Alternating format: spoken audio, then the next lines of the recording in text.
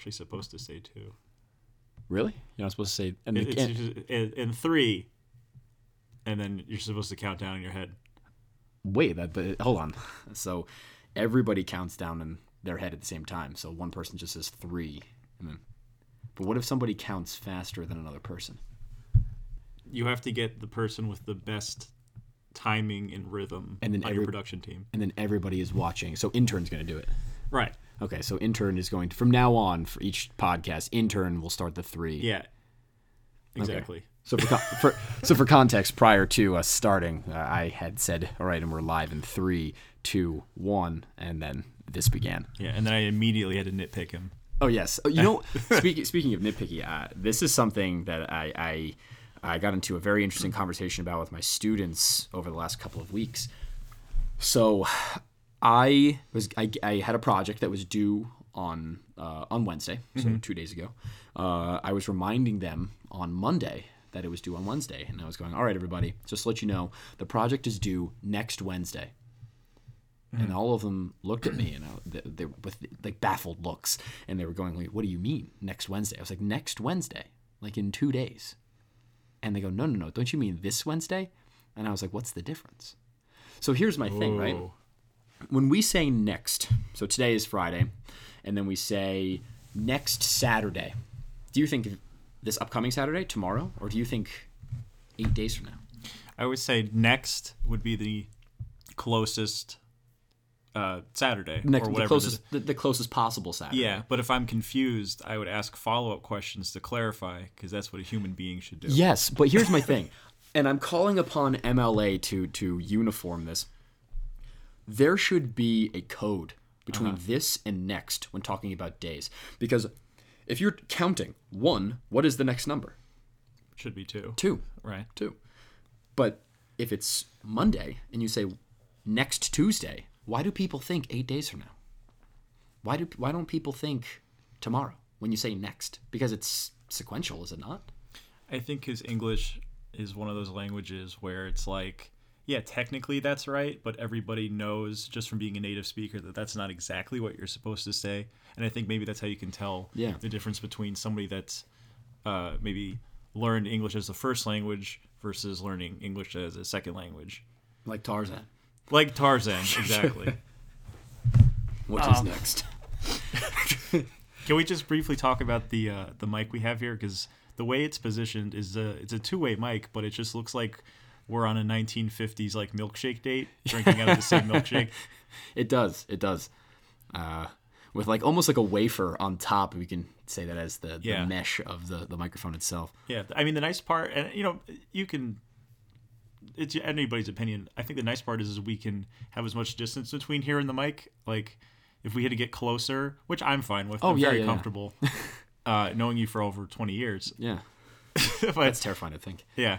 But I had this like image of just like, oh, we have a mic and it's going to be shared between the two of us, and we'd have to be like almost lip to lip for like 30 minutes. Well, no. If it is a 1950s milkshake, clearly we hit the times the time period quite well, that we would have those extremely long bendy straws, and then we would go home and sleep in separate rooms. Right. And then make sure black people couldn't vote. And of course. Women stayed in the kitchen. And speaking of black people not being able to vote, South Carolina is on Saturday. Oh, boy. So that's wonderful. Voter suppression is always a nice thing to think about. Which I think is interesting because the, not the mayor, but I guess the governor. Of South Carolina? Was it the governor of South Carolina? Supported Joe Biden? And he was like half crying about it. Was he really? Did you see that? I didn't see this. I don't know if I'm misinterpreting it. He looked like overly emotional. In a good way or in a bad way? He was just like, I'm going to vote for Joe Biden. And I was like, Jesus, like, does this guy think this is his big Oscar close-up? It has to be. So what was it like? Was it like, I'm crying because I have to do this, or I'm crying because Uncle Joe is making me is giving me extreme catharsis? Oh, let me tell you, the only time somebody should be crying about their uncle is if something bad happened. That's true. But we need to get that on a T-shirt. Would you feel comfortable wearing that in public? I don't know. God, no. But no, it's interesting that you say, like, is he crying because he felt like he had to? I hadn't even thought of that. So you think that the only way to try and pitch Joe Biden is by crying at the podium and saying that I'm gonna vote for Joe Biden? Yeah. Well, I mean, that's what Bloomberg's going to have to do eventually anytime there's like a woman in charge because Bloomberg is his own animal. I recently saw this statistic. So Bloomberg will be spending his $600 millionth on his campaign post Super Tuesday. Why even keep track at that point? I know it's astronomical. What's funny is that the amount of money that it takes to fix Flint, Michigan's infrastructure so that way they have clean water is $55 million. He could fix it 10 times over with the amount of money. So he's constantly platforming on all of these philanthropic ideas that he's going to fix infrastructure, that he's the best on climate, which obviously he's not, but he could have fixed the climate by now. He's got $69.8 billion. Right. He could split his money in half and provide health care to half the country. Yeah. I don't know if that's please don't anybody check me on that. That is hyperbole to the max. Yeah. I don't know This is if all that's editorial. Yes. But I just think it's fascinating that he just has... It's truly the mindset of somebody who sits in an ivory tower and thinks that they're better than everybody else. Absolutely. I had this kind of weird thought the other day. In a lot of, different folklores with dragons, like Chinese folklore with a dragon, the idea is that these dragons like hoard all of this treasure and gold and all these things. And then there's always somebody, some brave hero that tries to go kill the dragon, and then I guess presumably take all of their treasure away and maybe disperse it amongst the people. And I always kind of felt bad for the dragon in these stories because it's like it's just an animal, like it knows nothing but to gather this gold. It's probably not even conscious of the fact that it wants it. It's just, it sees something shiny and it's just something it covets. Exactly, yeah. And then I was thinking about it, and I was like, well, Bloomberg just kind of hoards all of this massive wealth. He is a dragon. I understand why people want to kill dragons in stories now. Yeah, but he knows that he's a dragon, and he also knows that he's hoarding all of this wealth. So it's unlike the presumptions of some of these dragons, where it's like, the dragon's going out collecting all this treasure and gold and doing it because maybe it's instinctual or because it just wants it. It doesn't necessarily know the value of it. Right. But he most certainly knows the value of what he has, all of his treasure. But it's almost worth one presidency. Yeah. Yeah. And again, how can you make the argument that once you get into office, you are going to fix everything when you could just take, again, he could split his money in half and still have $34.5 billion. Mm-hmm. He would still be a top 15, top 20 wealthiest person in the world. And he could provide so much good. Mm-hmm. So much good. I was looking at another stat that said he has 2,000 staffers on his campaign. He could pay each one of them a salary of $1 million, and it still wouldn't bump him out of the top 10 wealthiest people in the world. Wow. Which is wild. I imagine once his staffers thought of those numbers, they're like, God, my boss sucks. Yeah, I mean, I was listening to, if you guys aren't familiar, there's a show on YouTube. It's done by The Hill. It's called The Rising. And a shout out to Crystal Ball and Sagar Enjeti for the work that they do. I actually have their book. It's called A Populist Guide to 2020. So far, it's been pretty good. I'll share it with you later on. We're only in February, so I guess we have to see if the rest of the book is true. It's pretty cool. So the two of them, Crystal is very Bernie liberal. Sagar is more libertarian right. And they just put on their two perspectives as to what they think the populist view of each political party is. But they were talking about what does Bloomberg's campaign actually feel right now, and they are terrified. Like, they're absolutely terrified because they know that Bloomberg is getting destroyed on the debate stage. They know that Bloomberg can outspend everybody, but to the effectiveness of his spending, is he really... Like, obviously, he's bought his way to basically third place in every single poll, but he's down significantly even to people like Biden or, obviously Sanders is the front runner at this point. But his staffers cannot actually support him. I just don't believe that they walk in every day and are happy that they work for Michael Bloomberg. and that they know that he's spending all of this frivolous money and they can't be paid well. I just don't think that they could be paid well or treated well under a campaign like that. I don't think, honestly, like, I can't think of anybody that's like legitimately supports a like, I can understand maybe from like Bernie's group. Yeah. You know, that tends to be like a candidate of the people, like that whole thing. So I'd imagine somebody that's working for him genuinely believes in his policies and stuff like that. But somebody working for Mike Bloomberg, yeah. Like I'm not like, I'll be honest, like I don't even know what his politics are. He doesn't mention his politics at all unless he says something that's blatantly racist. He had mentioned, these had surfaced, and I had no idea that. I mean, I knew nothing really about Bloomberg other than stop and frisk prior to him running for the presidency, and I think I'm just going to chalk that up to millennial ignorance, and that's my own fault. But so just being a millennial, really. Yeah, thank you. He blamed redlining for the mortgage crisis, saying that black people and people of color did not deserve mortgage loans, so therefore the banks shouldn't have done that and minorities shouldn't have asked them to begin with. The soda ban. Oh my God, the soda ban is the most disgusting thing that I've ever seen. When he was a mayor in New York, he wanted to place a ban on sugary drinks and foods to try and prevent poor people from spending their money irresponsibly. And he thought that was going to be better to put money into the pockets of lower socioeconomic people than raising their minimum wage or providing them better access to quality food or improving their schools. He just thought that if you banned sugary drinks, all of a sudden their problems would go away. Well, isn't that really being ignorant of the and so of the real issues going on? And I mean, if people truly wanted, or people truly listened to policy, and people truly listened to like the ideas and demagoguery of some of these candidates, I can't help but to think that for the older generations, and I think the Gen Xers and the baby boomers, there's just this weird fixation with billionaires. And I don't know why that they are so obsessed with this idea of the billionaire, and that clearly if somebody made $1 billion, they've got to be good for everybody. Mm-hmm. Well, if you think about it, like America as a country is incredibly young, right? We don't really have folklore in the way that other countries do. Going back to the idea of the dragon, like I think billionaires are our superheroes in a way. Obviously, we have Superman, Batman, all those kinds of people. But I think for us, they're like these sort of tangible super beings that, if I work hard enough or if I have a good enough idea, I can get to that point.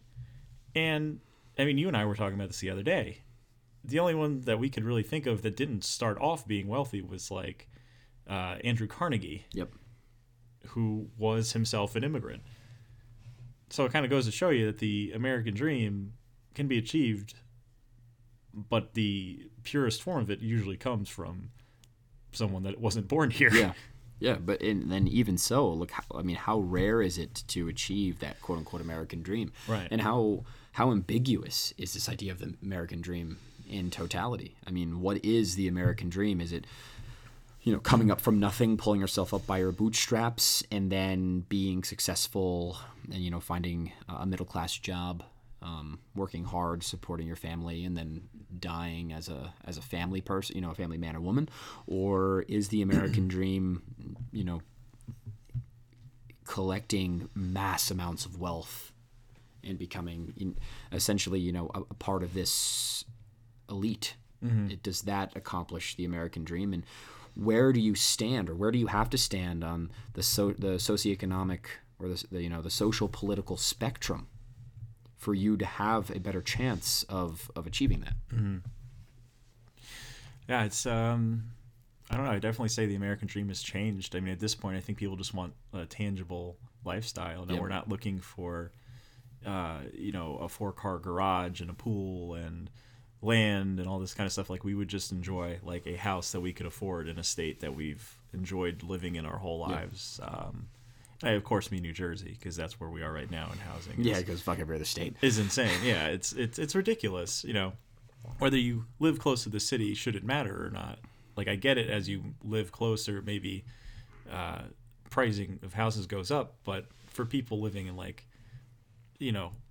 Northwest New Jersey, closer to Pennsylvania, like, why is my house so expensive? Yeah, and and when it comes down to this, I mean, thinking about just getting into the idea of taxes from this, you have people who are born into exorbitantly more wealth than others, and then those people are obviously at an inherent advantage when it comes to finding a place that they want to live, getting into good schools, access to quality and healthy foods.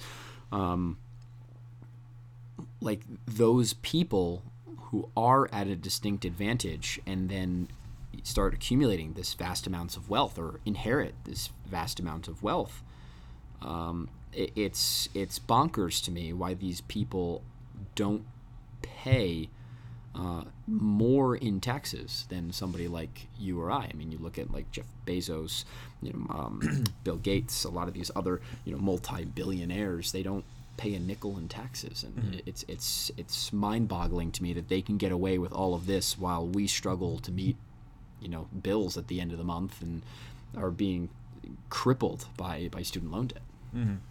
Yeah, it's I don't know at what point we say like, hey, we need to enforce some kind of law saying like, if you make this amount you have to pay this amount in taxes or something like that. And I imagine there's tons of people going like, no, that's like a dictatorship, it's like totalitarian governments and stuff like that. And it's like, look, there's at a certain point we have to come together as a country and say like, these are the rules, if you don't want to play by them, you have to go. And then we release Old Man Bernie on them. And then we release Old Man Bernie on them. We take off the leash. Take off the leash. Just so everybody knows, Old Man Bernie is a vile creature in socialist folklore. If anybody is listening to this and is part of the 1%, may God have mercy on your soul. Yeah. Check under your bed. Check in your walk-in closets. Check everywhere that you think he could be hiding, because he can literally be anywhere. He could be anywhere. And when you open up that closet door and you see Bernie looking at you dead in the eyes, and he says, I am yet again asking you for a financial contribution.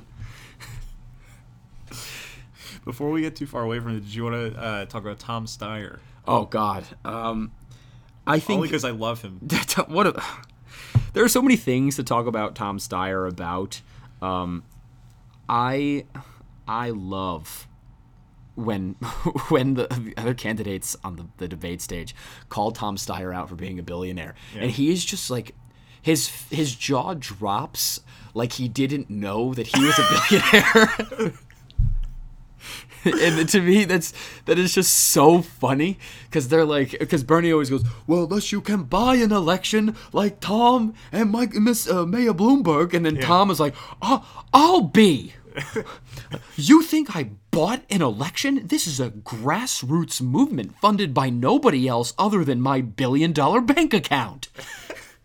I feel like Tom Steyer wakes up every morning, checks his bank account, goes, oh my God, this has to be a mistake. How did this get here? And then he runs for president, and then he gets, he's currently in third for South Carolina. Yeah, let's look at the numbers there. I'm actually pretty interested to see how he's going to do there and what the media is going to say afterwards. I'm incredibly surprised that he's even in the top 4, to be honest. I mean, looking at some of these other spreads here for Super Tuesday, Steyer isn't even in the top 6, top 7. That's what I'm saying. So for him to get like potentially the bronze here. Well, I think that for his campaign, his campaign strategy was just bank on South Carolina. I think that's a demographic that he works really well with when we talk about older people of color. I think that Steyer kind of sometimes has this like Clinton-esque type of feel to him because he's this old guy, and he talks about climate change, and that's cool. And he likes Bernie Sanders, but he's not Bernie Sanders. Yeah. It's a move. Yeah, it's a move. And so I think that he can vibe with some of these, on the cusp. Like, I don't really want to go as far as Bernie and be that democratic socialist. Right.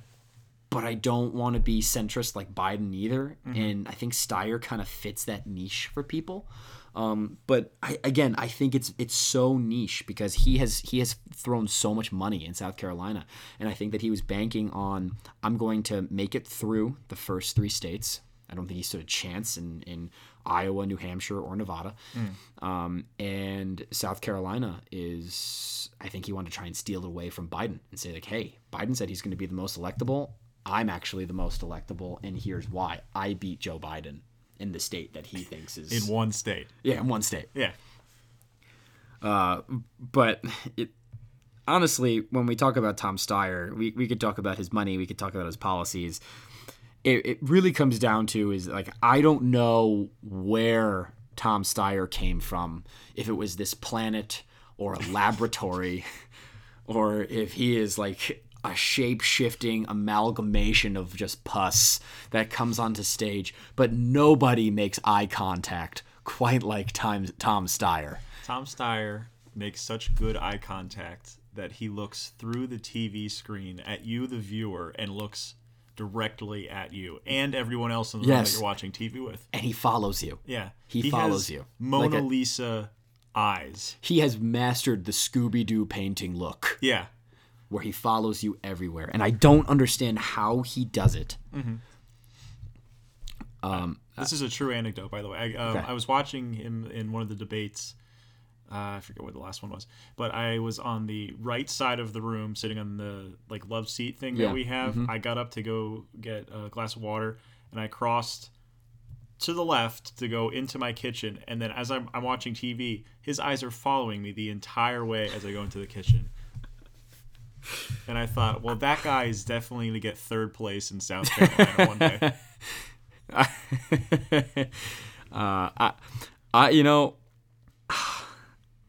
The man I like Tom Steyer to an extent. I don't like the shade that he's been casting on Bernie Sanders in South Carolina, but I mean, politics are politics, and in a primary you got to compete against one another, and I respect that. Sure. But I just don't. That look, that is not the look of somebody that just.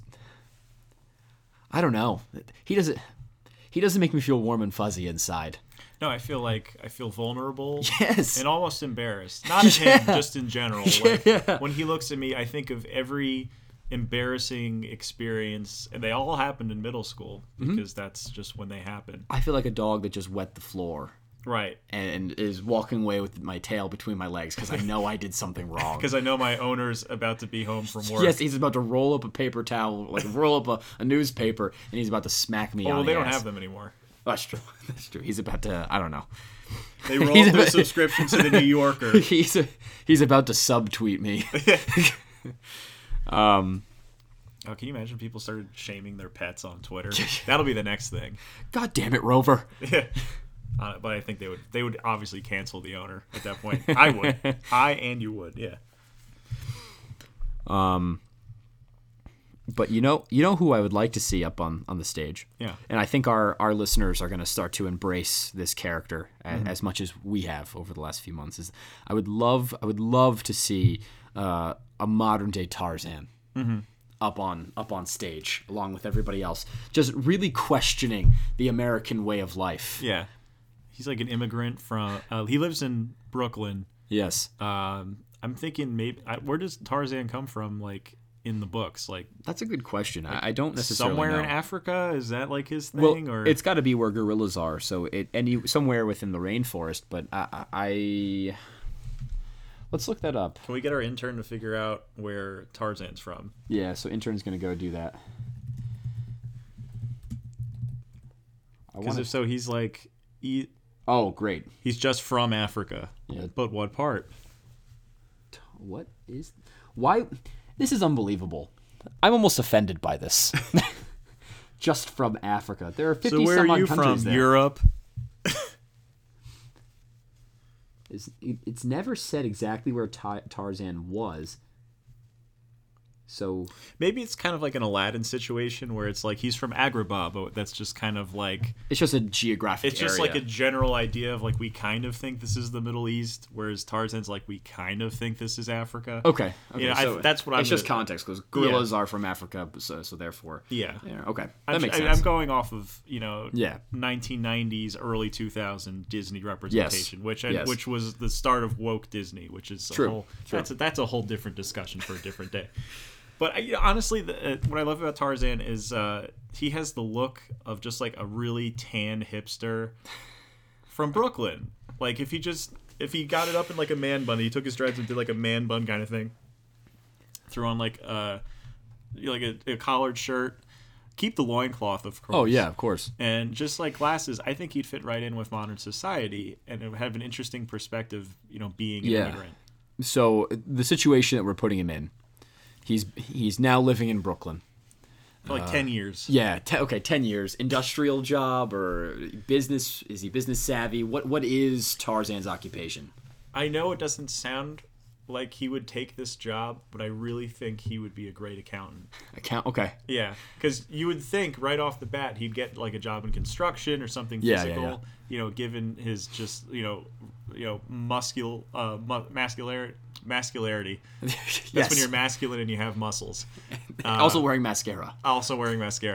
But just given his like physique, you think he'd do something with like manual labor. But I think I'd like to see him like at a desk job because he's just tired. He's seen America and he's just like, and of course he's still speaking in broken English. Right? Yeah, he's only been there 10 years, and he learned he knows some English. Yeah. He's still with Jane out of convenience. Right. He's like trying to start like a locally sourced seltzer, alcoholic seltzer beverage company. It's just not taking off because the market is saturated right now. I don't get why people don't want to drink vines. Motto is great. Drink vines, I make you mines. And they just have to explain to him all like the subtle nuances of how that's like, well, that could be considered predatory towards women. Predatory? I tell you about Predator. You ever face leopard? With nothing but stick? And that's exactly what happens while he's up on the debate stage. They're like, people are facing such adversity. People are starving out on the streets. Starving? Why not go to McDonald's, get $1 meal? Talk Tarzan about starving. Yeah. Try finding food in middle of Serengeti. Then tell me about starving. Tarzan see many scary things. Tom Steyer scared Tarzan most.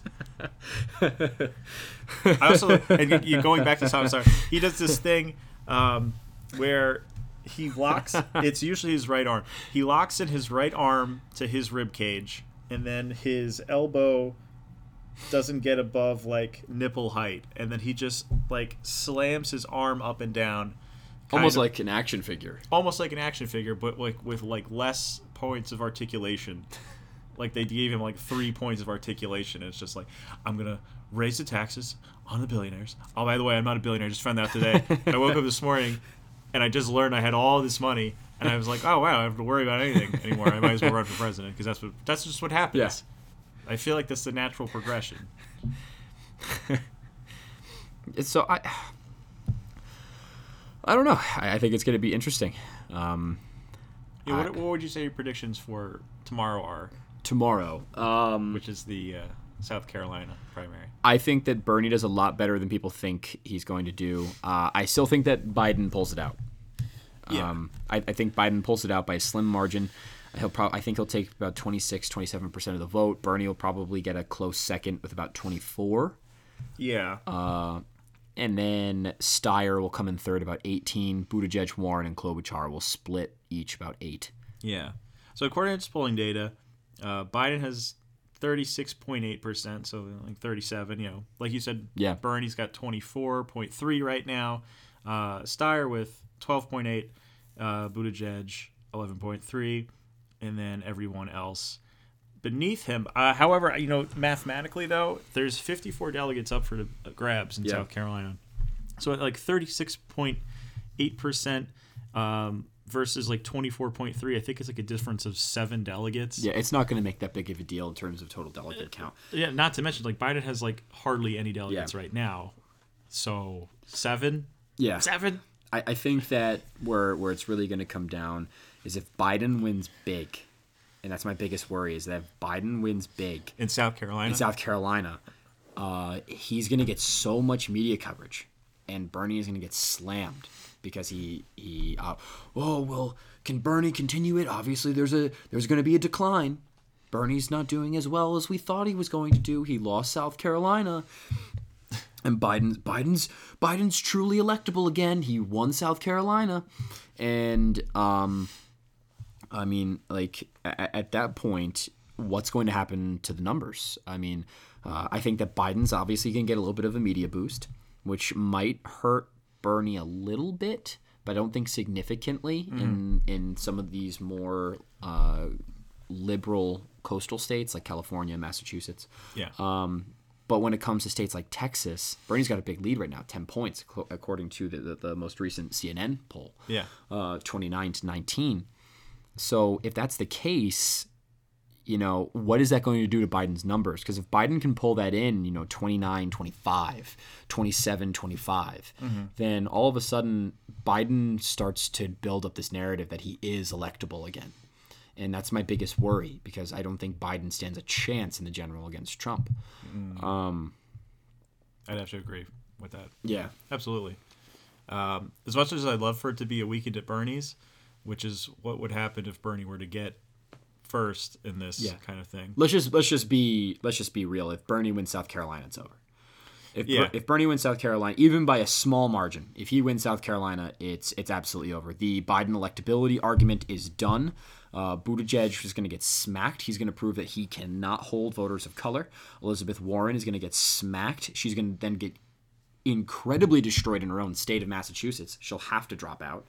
And then who's left? Bloomberg. And Bloomberg's just going to try and outspend Bernie, but he does not have the base. You're forgetting one important figure. Who? Tulsi Gabbard. Oh, God. Tulsi Gabbard. Tulsi Gabbard is like... Gabbard? Yeah. Like Scabbard? Okay. Yeah. Tulsi Gabbard, I don't know why she hasn't dropped out.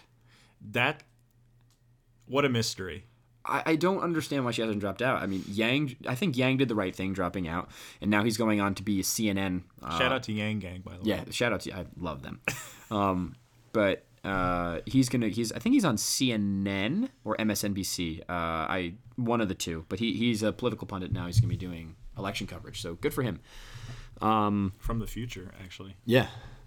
Actually, it's not him. It's just an AI version of him. I just giving everybody $1,000. Yeah. Wow, thank you, Yangbot.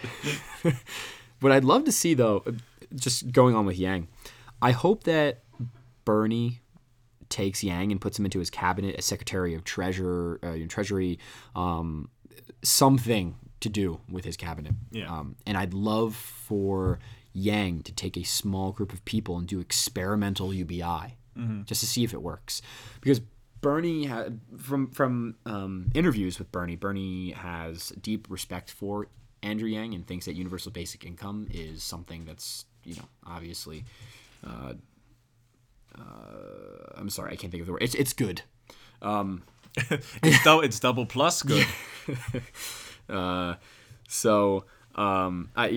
think that Bernie taking on Yang and then Yang doing some sort of experimental UBI, proving that it works and that it could work on a larger scale, could be a great supplement to Medicare for All, a jobs increase, which Bernie opposes UBI because he thinks raising the minimum wage is going to want to incentivize people to work a little bit more and that it could be a better social safety net. But overall, I think UBI is a great thing. Yeah. And I'd like to see Yang be more involved in the White House so that way we can see him continue, obviously, into the future. I'm definitely not against the concept. I think it'd be very interesting, and I'd like to see kind of an experiment with that. Like take a small town. Yeah. Give them each like $1,000 a month in addition to what they make at their regular jobs and see what they do. See what happens. Yep.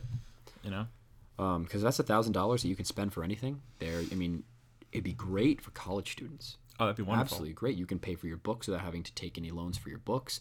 You can pay for any other school supplies, computer. You can use it for food. You can use it for continuing education in terms of just taking up additional classes or going to different events. I mean, I think it would be great for them. Women living with abusive spouses could move out easier, or at least save up for that kind of thing. It gives people, again, a social safety net to live a high quality of life. Yeah.